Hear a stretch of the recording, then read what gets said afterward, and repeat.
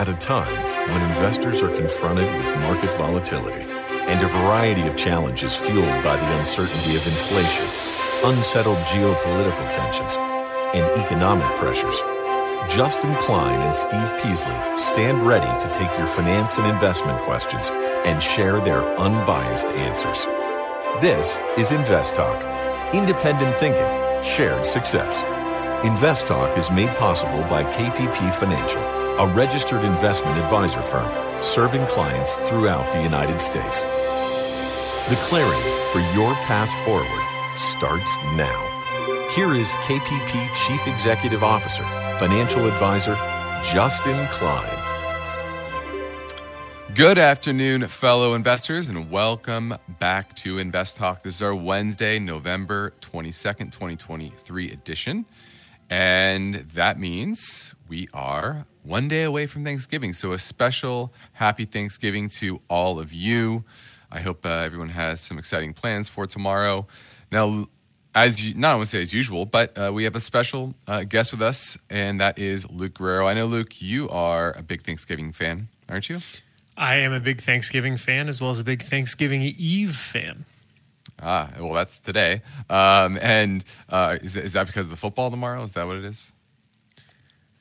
Honestly, I'm not sure why I like it so much. I think it's mostly because, when you go home for Thanksgiving, as I always do, you see friends that you haven't seen in a while. It's the one time a year that a lot of people go back to their hometown and see each other. It's nice. Yeah, and it's usually a rowdy Wednesday night, too, before Thanksgiving. So, but that means today we're going to take our steps towards another step towards helping you in your journey towards Thanksgiving, towards the end of the year, and into 2024.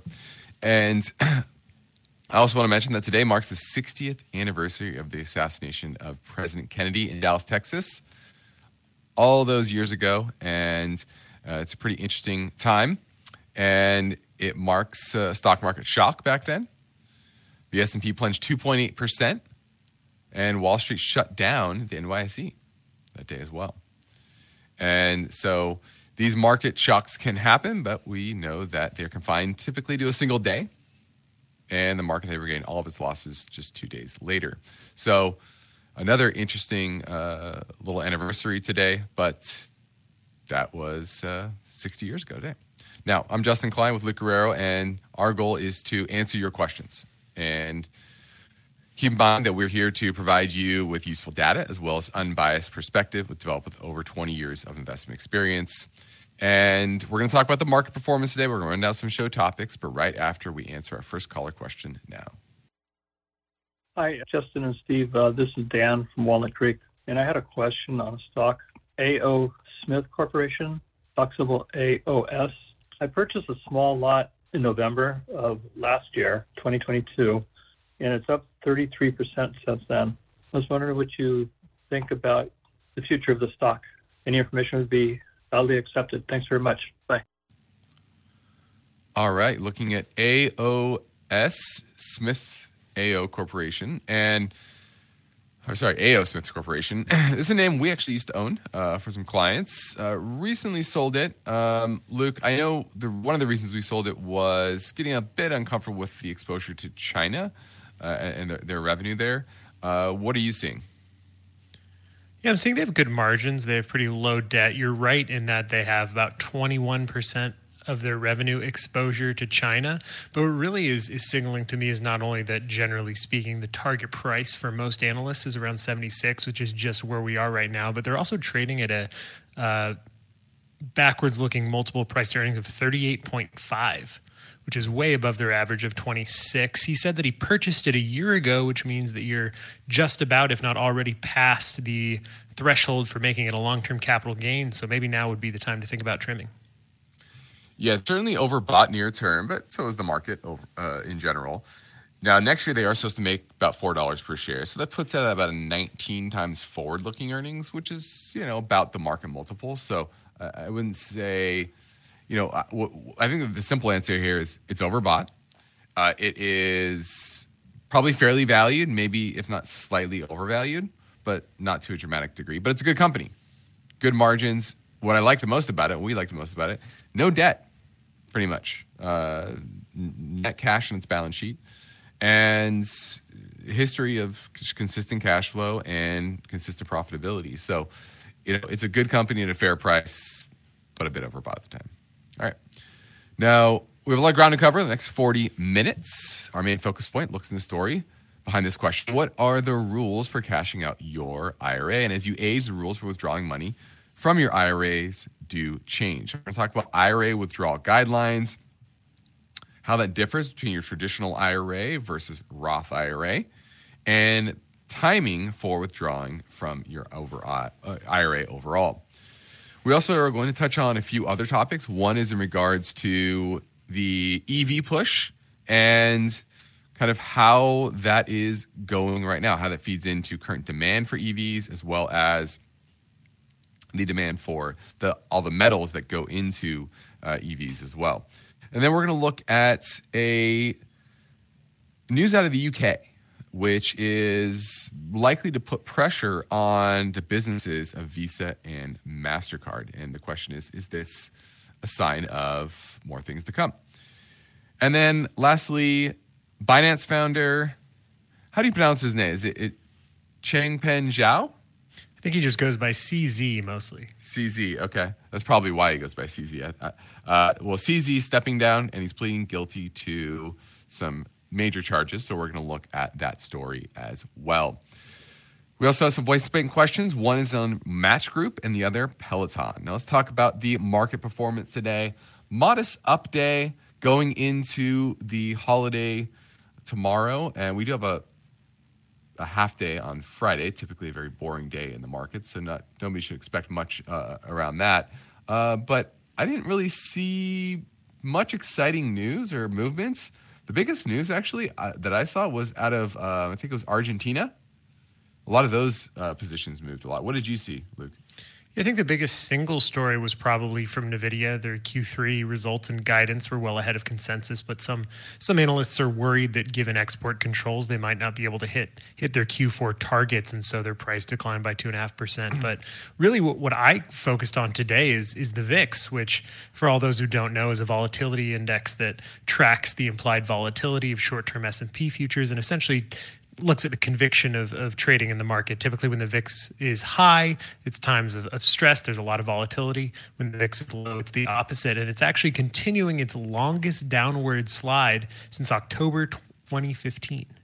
Yeah, that's a big trend. And low volatility is good for markets, good for asset prices. I mean, people aren't worried about much. There's not a lot of major movements. When there's not a lot of major movements, it typically means moves higher because money naturally, because of 401ks and automatic savings programs, et cetera, DRIPs, dividend reinvestment plans, et cetera, money is flowing into the market. And so if there's not a big reason for the market to sell, it typically goes up.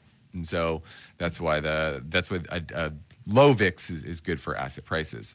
Some interesting ones of note for me were Tesla down 2.9% on a overall, probably on average about a 0.5% update across the board. And NVIDIA, like you said, had those earnings, and it rallied into earnings. The classic buy the rumors, sell the news. And a lot of people say, oh, they beat earnings. Why isn't it up? Well, remember, the market's pricing this in, and then you have people taking profits on that news. So very common to see something like that happen. All right. Well, that was the market today. We're going to go to a quick break. Remember, you can call anytime and leave your question on the InvestTalk voice bank. If you're listening via our live stream or on AM 1220 radio in the Silicon Valley area, you can call right now at 888-999-CHART.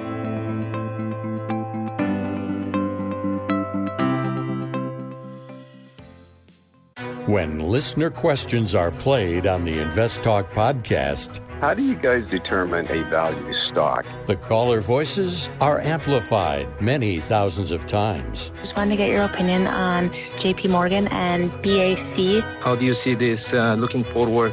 I'm 25 years old and have a question about retirement funds. And the unbiased answers from Justin Klein. That's why it's trading so cheap, because there's a lot of regulatory risk. And Steve Peasley. I kind of like it here. If I was going to buy Tyson Foods, this is where I'd buy it. benefit the entire InvestTalk community. Thank you for what you guys do. That's why 24/7, rain or shine, no matter how simple or how complex, your questions make a difference. Symbol BKE. What's your outlook? And InvestTalk is made better by the power of you. So don't forget to call 888-99-CHART.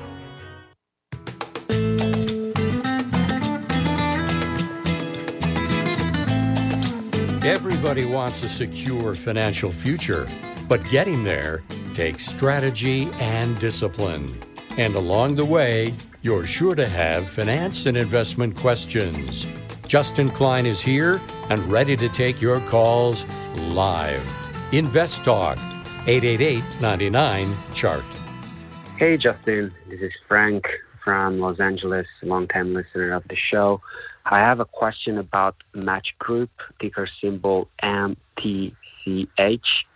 The company dropped heavily after in the last quarterly earnings announced a decrease in payers. However, top line and margins are increasing, and the CFO has been very direct in saying that they don't care about the number of payers per se, as long as they increase top line.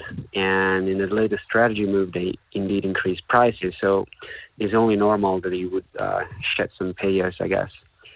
I believe the stock is cheap based on fundamentals, and I think they have the advantage of being the biggest player in what is basically a duopoly, since their only competitor is Bumble. And this setup, would just like to appreciate your opinion on the stock, and if you think this is a good price to pick some up. Thank you very much. I'll be listening on the show. Are looking at Match Group, and they have a large suite of dating apps from Tinder to Hinge, Match.com, obviously, Plenty of Fish, OkCupid, etc. And like you said, they're kind of a duopoly. But I think the question is, are they staying ahead of the trends? It's pretty easy for people to set up these dating profiles and switch from one to the other, and probably have multiple as well.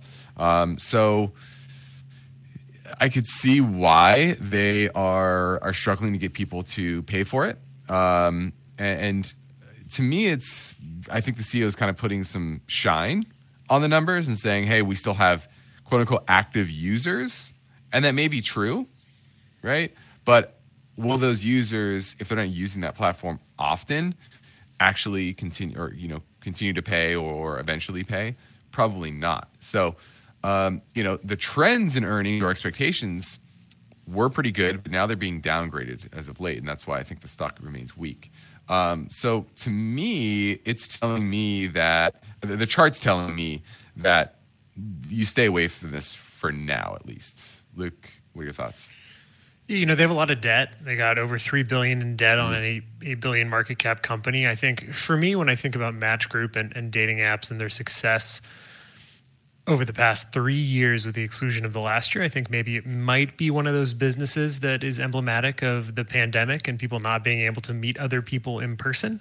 And because of that, their cash flow improved a little bit, their earnings improved a little bit. But now that we're not in that phase of the world anymore, it might be more difficult to get people to commit to pay a weekly, monthly fee just to meet people on their phone. Mm-hmm. Well, and it could be a cyclical thing as well.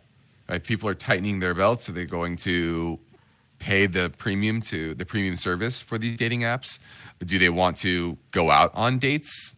Maybe less. Maybe they can't afford to go out on as many dates. So why pay for a dating app to make that happen? I think that could be a potential as well. I just Bumble stock is down as well, so they're not hitting out of the park on their side either. So I do think this is a name to keep on your watch list, but because I like the fact that it's a duopoly, that they have some good franchises within the dating app space, but when the trend is this bad, when the relative strength sits at, what are we at, 16, I'm sorry, 16. That's pretty bad. It's an interesting business model, too, if you think about it, because their customer's goal is to never pay again. Yeah. Yeah, but there's always new singles coming on board, right? This is true. There's always new singles at some point. Maybe that's coming out of, from the ranks of the youth, or, divorces or whatever. So it's a constant vicious cycle. But both of these names, Bumble and Match, continue to struggle, and I don't see any reason why you want to jump on board right now. You want to wait for some technical strength and, for the trends in their earnings to turn back up, which that's not happening right now. All right. Thanks for the call. Now we're moving into a break. Still to come, my main focus point sets up the story behind this question. What are the rules for cashing out your IRA? And as you age, the rules of withdrawing money, they change. So we're going to hit on that next on InvestTalk at 888-99-CHART. And the issue here is that the prices just run away from the fundamentals. Got a question for Steve or Justin? You're the best person to ask it. 888-99-CHART.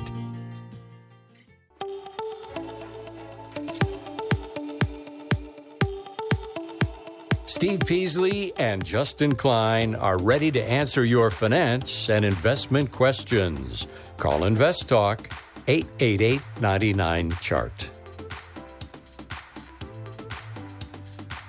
All right, now our focus point today is set up by this question. What are the rules for cashing out your IRA? And we know that there are differences between your traditional IRA and your Roth IRA. And we've talked before about the likely need for people to do Roth conversions, especially between the age of retirement and the age of RMDs. And the RMD age has changed. It used to be 70.5 for decades, and then it moved to 72, and now it's at 73 thanks to the Secure Act 2.0. And that means that you can wait until till April 1st of the year after which you turn 73 to take your initial RMD. Then after that, you need to start taking annual withdrawals from your traditional SEP IRA, simple IRAs, even your 401k by December 31st every single year. And it's based on previous year's IRA or account balance, whatever that account balance is, those account balances. So you can add up all of your IRAs and you divide it by what is called a life expectancy factor. What's interesting here, Luke, is that the expectancy factor for when you do it 73 is 26 and a half years. So does that mean the IRS is expecting you to live to 99 and a half if you actually make it to 73? Sounds like it. Sounds like it. And I'm sure if you do, they will collect taxes from you every single year until you die. They will, because they will force you to take that money out. Now, there are different rules if you have an inherited IRA. And obviously a Roth IRA, you're exempt. You paid your taxes, whether you did that via Roth conversion or just a standard contribution to a Roth IRA. You don't have to take money out at all, okay? Because Uncle Sam got their money. Now, this is taxed at ordinary income tax rate. Remember that. And there are major penalties if you don't take your required RMD. And it's 50%. Basically saying, hey, we're going to charge you a 50% tax bracket if you don't make your RMD distribution. So it's very important to make sure you have an advisor that goes over this with you and can help guide you. I know we can see on our platform, on our Schwab platform, what all of our clients' RMDs are for any given year. So hopefully your broker provides that. Maybe it doesn't. But it's something that you certainly have to calculate. The IRS does have that life expectancy table that will give you you take your total value of that your IRAs, the close of the previous year divided by that life expectancy factor, and that gives you your RMD. Anything to add, Luke? No, I think that covers it, except just to emphasize that, tax law and such things that affect, especially people in retirement, is incredibly complex. And so there is a huge benefit to having a financial advisor, another qualified investment professional, along with you in that journey into retirement. Yeah, especially because you want to have somebody that has done this before, that can look at your entire picture. They may not know your income picture, but give you general guidelines of where to focus on how to do. Especially, I think most important are those Roth conversions. I think you can save a lot by timing Roth conversions effectively, but that does take typically a tax professional, somebody that can understand your tax brackets, where that tax bracket where you might hit that next tax bracket, and maybe try to keep you under that. And I think that would be very helpful if you can have a good CPA. That's where I think a CPA is very valuable in those tax planning strategies. All right, let's squeeze in another caller question now. Hi, this is Ben from Ohio. My question is about pharmaceutical stocks, Compass Pathways, CMPS, and Atai Life Sciences, ATAI. This is more so in the psychedelic or like ketamine space. I was hoping to get your thoughts on which ones are better, or would you even enter this space now? And they're pre-revenue, just phase 2, not even phase 3 products. Thank you. All right, looking at Compass Pathways, this is out of the UK, and they're focused on psilocybin treatment. So that would be your medicinal mushrooms. And then ATAI, where is this? Is this also out of the UK? Germany? It has businesses in the US and Germany. Okay. And this is focused on, like I said, so this one does focus on not just ketamine, but also psilocybin, and it looks like a few others. Both are super high risk biotech names, don't earn any money, just will continue to probably issue shares and dilute shareholders into oblivion.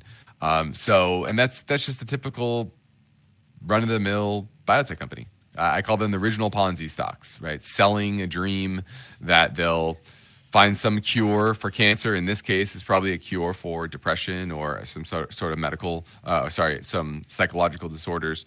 But both are just losing money, and will probably lose money into the probably near future and beyond. While they probably have some benefits, Luke, would you jump in now? Especially given the macro environment, I wouldn't jump in now. I think if you're going to invest in one of these names or names like this, you have to be ready to stomach some hefty losses. Yeah, and so these are the original story stocks, and you know how we feel about story stocks, so I'm passing on both. All right, we're ready to take your calls. I'm Justin Klein with Luke Guerrero. Give us a call at 888-99-CHART. eBay Motors is here for the ride. Remember when you first saw the potential?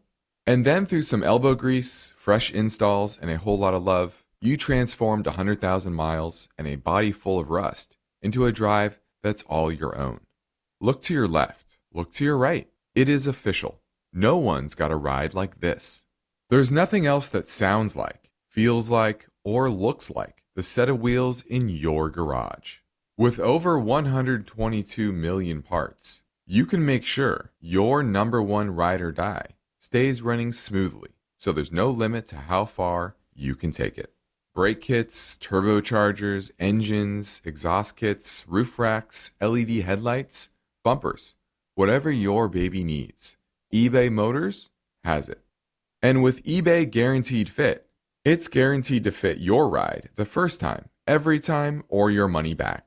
Plus, at these prices, well, you're burning rubber, not cash. Keep your ride or die alive at ebaymotors.com. Eligible items only. Exclusions apply. At this point, I think almost everyone has heard how generative AI promises to bring us to the next industrial revolution. AI is already shaping society with an impact on daily life that echoes the transformative significance of electricity or the internet. As we take steps to embrace the potential of generative AI, we need to remain vigilant with regard to its exploitability. This is where HackerOne comes in. HackerOne's AI Red Team addresses the novel challenges of AI safety and security for businesses that are launching new AI deployments. The HackerOne approach involves targeted offensive testing by harnessing the collective skills of ethical hackers who are proficient in AI and prompt hacking. In short, AI red teaming is the practice of stress testing AI models and deployments to make sure they can't be tricked into providing information beyond their intended use, and that security flaws can't be exploited to access confidential data or systems. HackerOne seamlessly integrates with your existing tools to enhance communication and collaboration across development, security, and IT teams. So, stay ahead of the game in the battle against cyber threats with HackerOne's attack resistance platform. Learn more at hackerone.com. That's HackerOne.com, hackerone.com.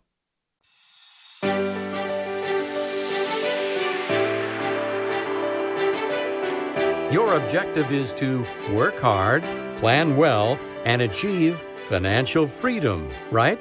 You're in luck, because Justin Klein is here now, ready to take your finance and investment questions. Call 888-99-CHART.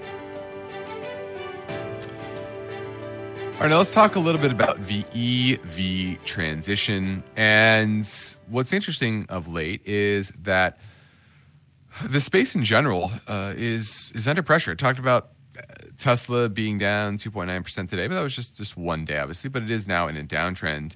But so are a lot of the prices for the metals that go into EVs. Lithium, cobalt, etc., are all down pretty substantially. Lithium's down 60% this year.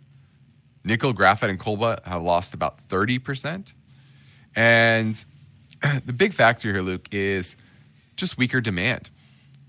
Not just out of China, which is going through its own struggles, but even Tesla. They downgraded their expectations for sales. And a lot of the major car companies who have been plowing headlong into the EV space have started to pull back from their ambitious goals. Ford cited that recently, a recent pullback in demand for downsizing its Michigan battery plant. So, is the EV transition going slower, I guess, than most people are like, especially the Biden administration? Yeah, well, I think maybe people misjudged the implementation from the outset. Mm-hmm. So what they were trying to do was completely transform a cyclical industry. And not only are auto manufacturers and car companies dependent on consumer demand, but the materials that go into building those cars are commodities that tend to be incredibly volatile and are dependent on the macro demand picture. And so when you have this plan that says in 15 years we're going to be fully transitioned into electric vehicles, you're ignoring the fact that although for the previous 10 years we've been in sustained economic growth, that's not the inevitable outcome. It's not. And that's like when they do the budget office projections going forward, they never price in a recession, right? And so, same thing with EV transition. There's going to be fits and starts. Now, I'm still a firm believer that plug-in hybrids are a more efficient way to go. You can create 4 plug-in hybrids with the amount of battery material for one EV. So you can operate a plug-in hybrid for 80-90% of the time on just electricity. So, and I think eventually probably they'll figure it out. Maybe it'll be the major car companies who already have expertise in internal combustion engines. Kind of every car will be like a Prius of some sort. But so far, electric vehicles only account for 8% of U.S. auto sales in the third quarter. Now, the Biden administration wants that to be 50% of all new vehicles by 2030. We're almost in 2024, so you're talking 6 years away. That seems a bit ambitious. Now, a lot of people within the mining industry are saying, hey, we need higher prices. They've kind of been complaining, it seems like to me. We need higher prices in order to invest, in order to meet the future demands. But the current demands aren't high enough to keep these prices high. So is this complaining, or do you think they're being truthful? I think they're being a little bit truthful, but I think it goes back to the point that this moves in cycles. So if you game it out, you see that the input cost, because the demand is low, the price of these materials is lower. And because of that, these companies aren't going to open as many mines as they otherwise would because they're not going to get much return for it. But what does that do to the input cost of the cars? Well, that makes it cheaper to make those cars. And if those cars are cheaper to make, then companies who are trying to boost sales can cut the cost of their cars to the consumer without suffering too much on their margins, which then increases the demand of the cars and the demand of the materials themselves. So it's a cyclical thing, and I think they are right in that the prices are low and maybe lower than people expected, especially because of the demand picture coming out of China. There was an expectation that would be more robust than it is.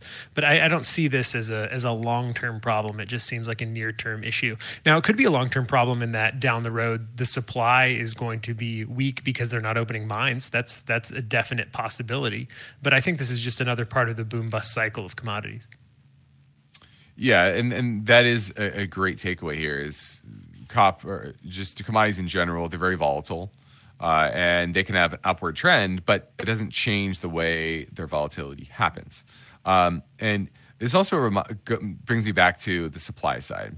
So many people talk about EVs and try to invest in EVs and the battery material or the raw materials that are going to be needed, which are a lot more numerous than that go into a internal combustion engine car. There's a lot bigger supply chain there. But it's not just about that demand. It's about the supply. We've talked before about how lithium, it's a lot easier to bring lithium supply on versus something like copper, for example. Copper prices are actually up on the year. Not a lot, but at least they're up. So you can see how, while demand may be waning to a certain degree, the supply isn't overtaking the current demand like it is in lithium and some of these other materials. So the lesson here is that you're going to have ebbs and flows in the cost of raw materials. And ultimately, I just think in general, this is not a great place to invest. It's a sexy place to invest, but there's only very small parts of this entire supply chain that I think are super attractive long term. Definitely not making the cars, because that's been shown to be a losing endeavor for the most part, and it's extremely cyclical, as you said. So interesting story, and we'll see where prices go next year. All right, let's pivot and move things back to the InvestTalk voice bank for a question that came in earlier on 888-99-CHART. Hey, Stephen. Justin, Bill from Philadelphia here. I'm calling about Peloton. PTON is the ticker. When the CPI news came out earlier this week, it flew about 15%. And other companies such as, Google and Microsoft and, large cap companies also were up closer to like 5%. And then day after the CPI news, Peloton up another about 8% or so.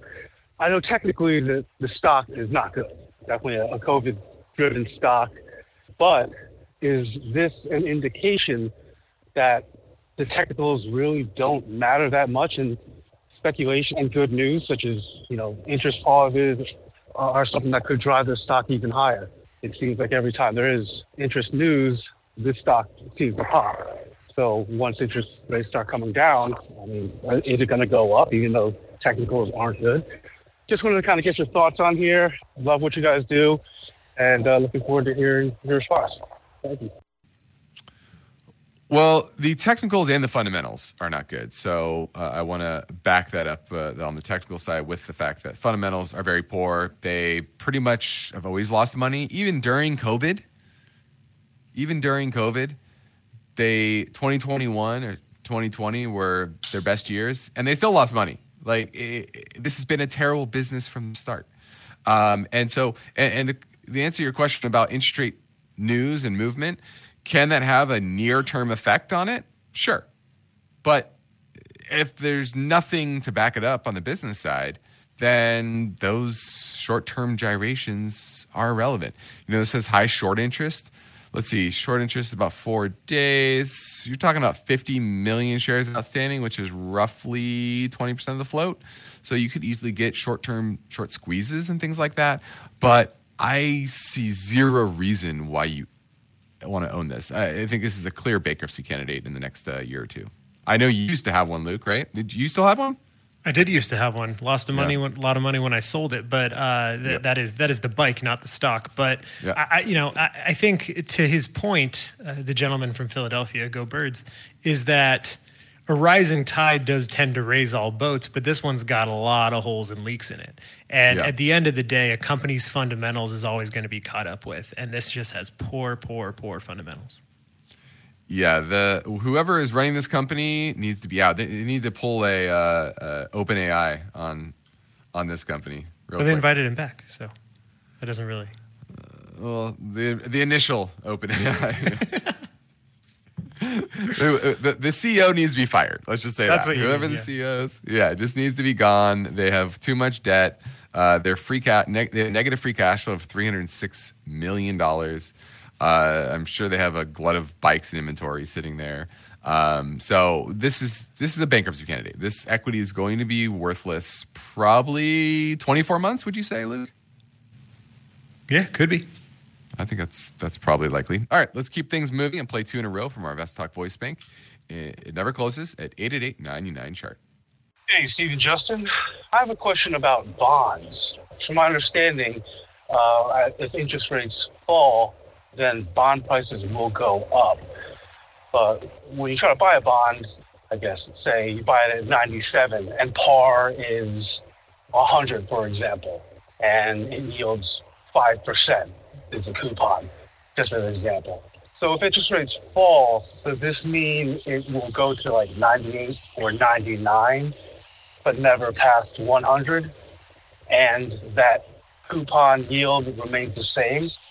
Just need a little clarification on that, because it just doesn't seem like it's that much of an increase if interest rates do fall. And perhaps I'm just looking at different bonds or looking at something wrong here. Thanks so much. Love what you guys do. Bye-bye. The answer simply is, it can go well above $100 at par. Or 100, which is par. It can trade at what is called a premium. So I'll use your example, 5% coupon bond. Typically that coupon is fixed. Sometimes you might have a floating rate bond, but most issues are fixed rate. It's called a fixed income. So 5% yield, say you buy it at 97, and that means that the prevailing rate in the market for that bond, if it was, say, resold to the market, is probably going to be a bit higher than 5%. Maybe 5.25, 5.5. I have to do the math, but something like that. But if interest rates fall in general, meaning the new prevailing rate is below 5, let's say it's at 4.5, then that bond is actually going to be trading at a premium, trading at 101, 102, something like that. Now, that doesn't mean you get the 101, 102 unless you sell the bond. You can go sell it. But you give up your coupon. You don't get your coupon anymore. You just go and sell and take that gain. But eventually, once the bond hits maturity, you get $100. You get par, as long as there's no default. So, absolutely, the bond can trade at a premium to par for an interim period until that maturity. Did I cover that completely? Yeah, I think that covers it. There's other things that can make it trade above par, like if the credit rating is improved after issuance and interest rates don't change. If it's callable and there's a high likelihood that the company is going to call it, it could trade above par. But generally speaking, the coupon rate always stays the same on issue unless it's floating rate. And yes, it can trade above par. And if it does get called, that is a good point. There are callable issues where basically the maturity date might be 2027, but it can be called in 2025 or 2026, which basically says, hey, the company can buy it back, right, give you your par, and there's usually a premium to that par. So it might be, hey, we're going to pay you 101, 102 instead of 100, and they're going to redeem that on you a little bit earlier. So there are some slight intricacies there. And for the average person, you typically don't get the best bond prices through your bond desk at your broker. It's usually best to buy it kind of in bulk through an institution. That's what we use. So just kind of heads up there if you're buying individual bonds. Not to say you can't do it, but understand that there is a difference there. All right. Let's touch a bit on the news out of the UK. I do think this is a story that will eventually, let's say, come to fruition or come to a head across the world. And this is a report from a UK regulator. And they say they need a digital alternative to relying on Visa and MasterCard for card payments. And they said, regardless of the steps that regulators take. And this is coming from the Futures of Payments Review. And this has been a long-standing complaint across Europe about the reliance onto American fintech companies for their payment structure. They want something homegrown, but obviously they made a little progress throughout the years. And I say, the cost of swiping these cards is expensive for the business owner. And eventually, there likely will be an alternative either coming from government, whether that's a CBDC or some sort of government bank account at the Fed that people can run transactions through, kind of like a Venmo. So, Luke, do you think this is them just complaining and not much is going to be done about it? Or do you think there'll eventually be an alternative to these two dominant networks? It's an interesting question because those two networks have been in place for so long. And the technology for a decade has been there to rectify the no competition problem. So I think the only thing that could maybe stop an alternative, which customers and vendors want, is just the entrenched power of these companies within the regulatory framework of individual companies. But I'm of the opinion that it is far too expensive, and alternatives and market competition tend to drag down the costs of things. So I'm all for it. Yeah, and I think the rise of Venmo and Zelle first it was Venmo, and then it was Zelle, and Venmo was PayPal, right? And they kind of dominated the online payment market that was beyond kind of Visa, MasterCard. And then Zelle came about and that was actually by a conglomerate of banks. And so it kind of showed that with enough heft and market size and distribution that these large banks have, you can create an alternative. And I do think eventually they will. And that's why I always think MasterCard and Visa are just trading at too high of premiums to the market with so much potential risk out there for disrupting their model. All right, stock market will be closed tomorrow. Thanksgiving Day, we'll have a best of caller question show, as well as Friday. But for now, I'm Justin Klein, ready to take your calls at 888-99-CHART.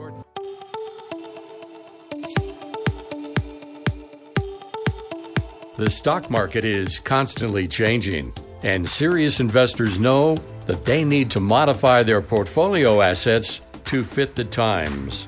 And now, with more than 50 million downloads, Justin Klein and Steve Peasley reaffirm their commitment to providing unbiased finance and investment guidance here on InvestTalk.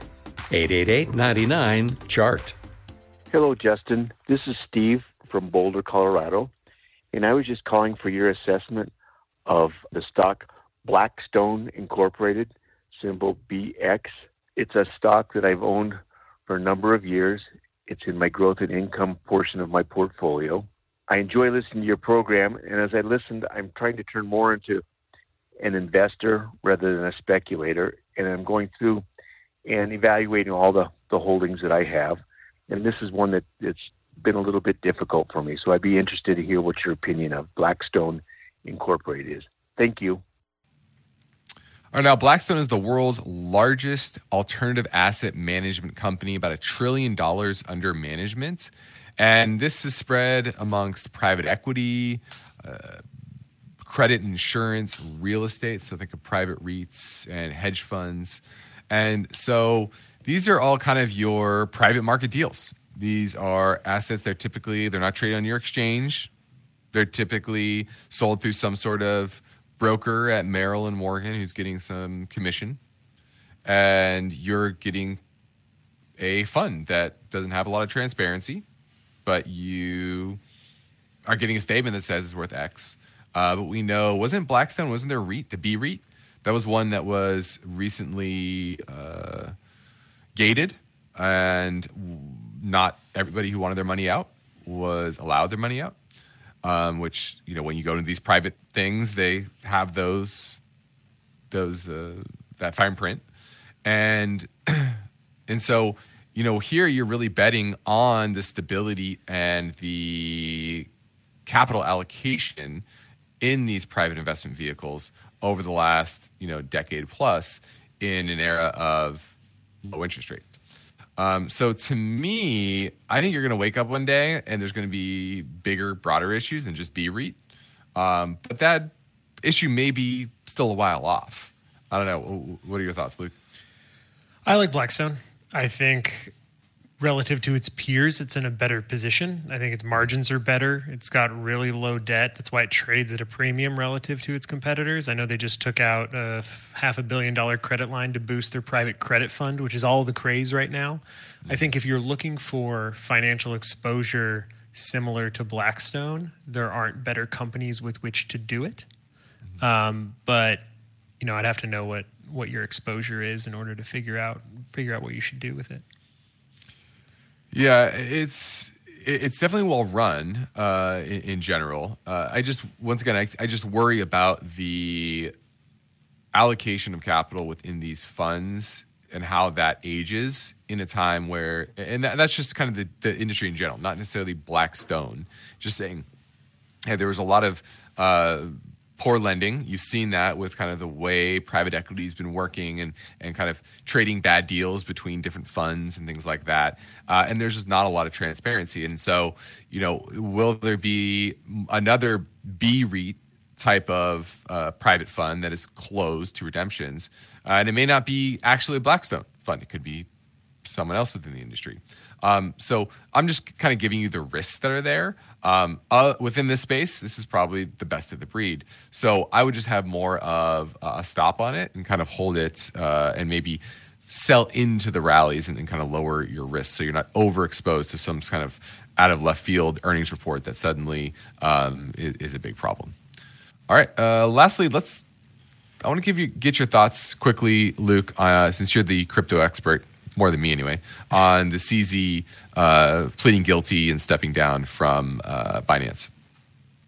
Yeah, so the reason he stepped down is primarily because of money laundering. So essentially what happened is his exchange, which became the largest crypto exchange in the world, was, and they proved it through internal communications, knowingly skirting U.S. law by not creating systems in one part to prevent financing terrorist organizations, and in the other part, trading or allowing Americans to illegally trade options. So what this really is he is now forced to step back. He's able to maintain his ownership, but another one of the big crypto titans has fallen. Not a shock. Not a shock at all. All right, I'm Justin Klein with Luke Guerrero, and this completes another InvestTalk program.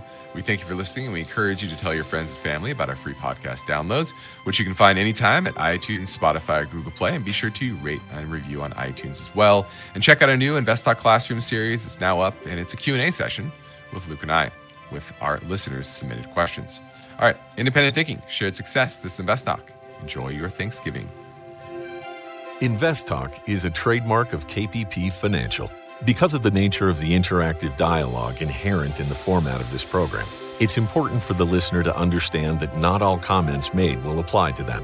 Specifically, nothing said shall be taken to be investment advice, or shall statements on this program be considered an offer to buy or sell security. Because such advice is rendered solely on an individual basis and at times will require that the investor review a prospectus before investing. InvestTalk is a copyrighted program of Klein, Pavlis, and Peasley Financial, a registered investment advisor firm which retains all rights. For more information regarding KPP's investment advisors, call 1-800-557-5461. Steve Peasley is president, and Justin Klein is chief executive officer of Klein, Pavlis, and Peasley Financial. Thank you for listening, and your comments and questions are welcome on our 24-hour listener line at 888-99-CHART.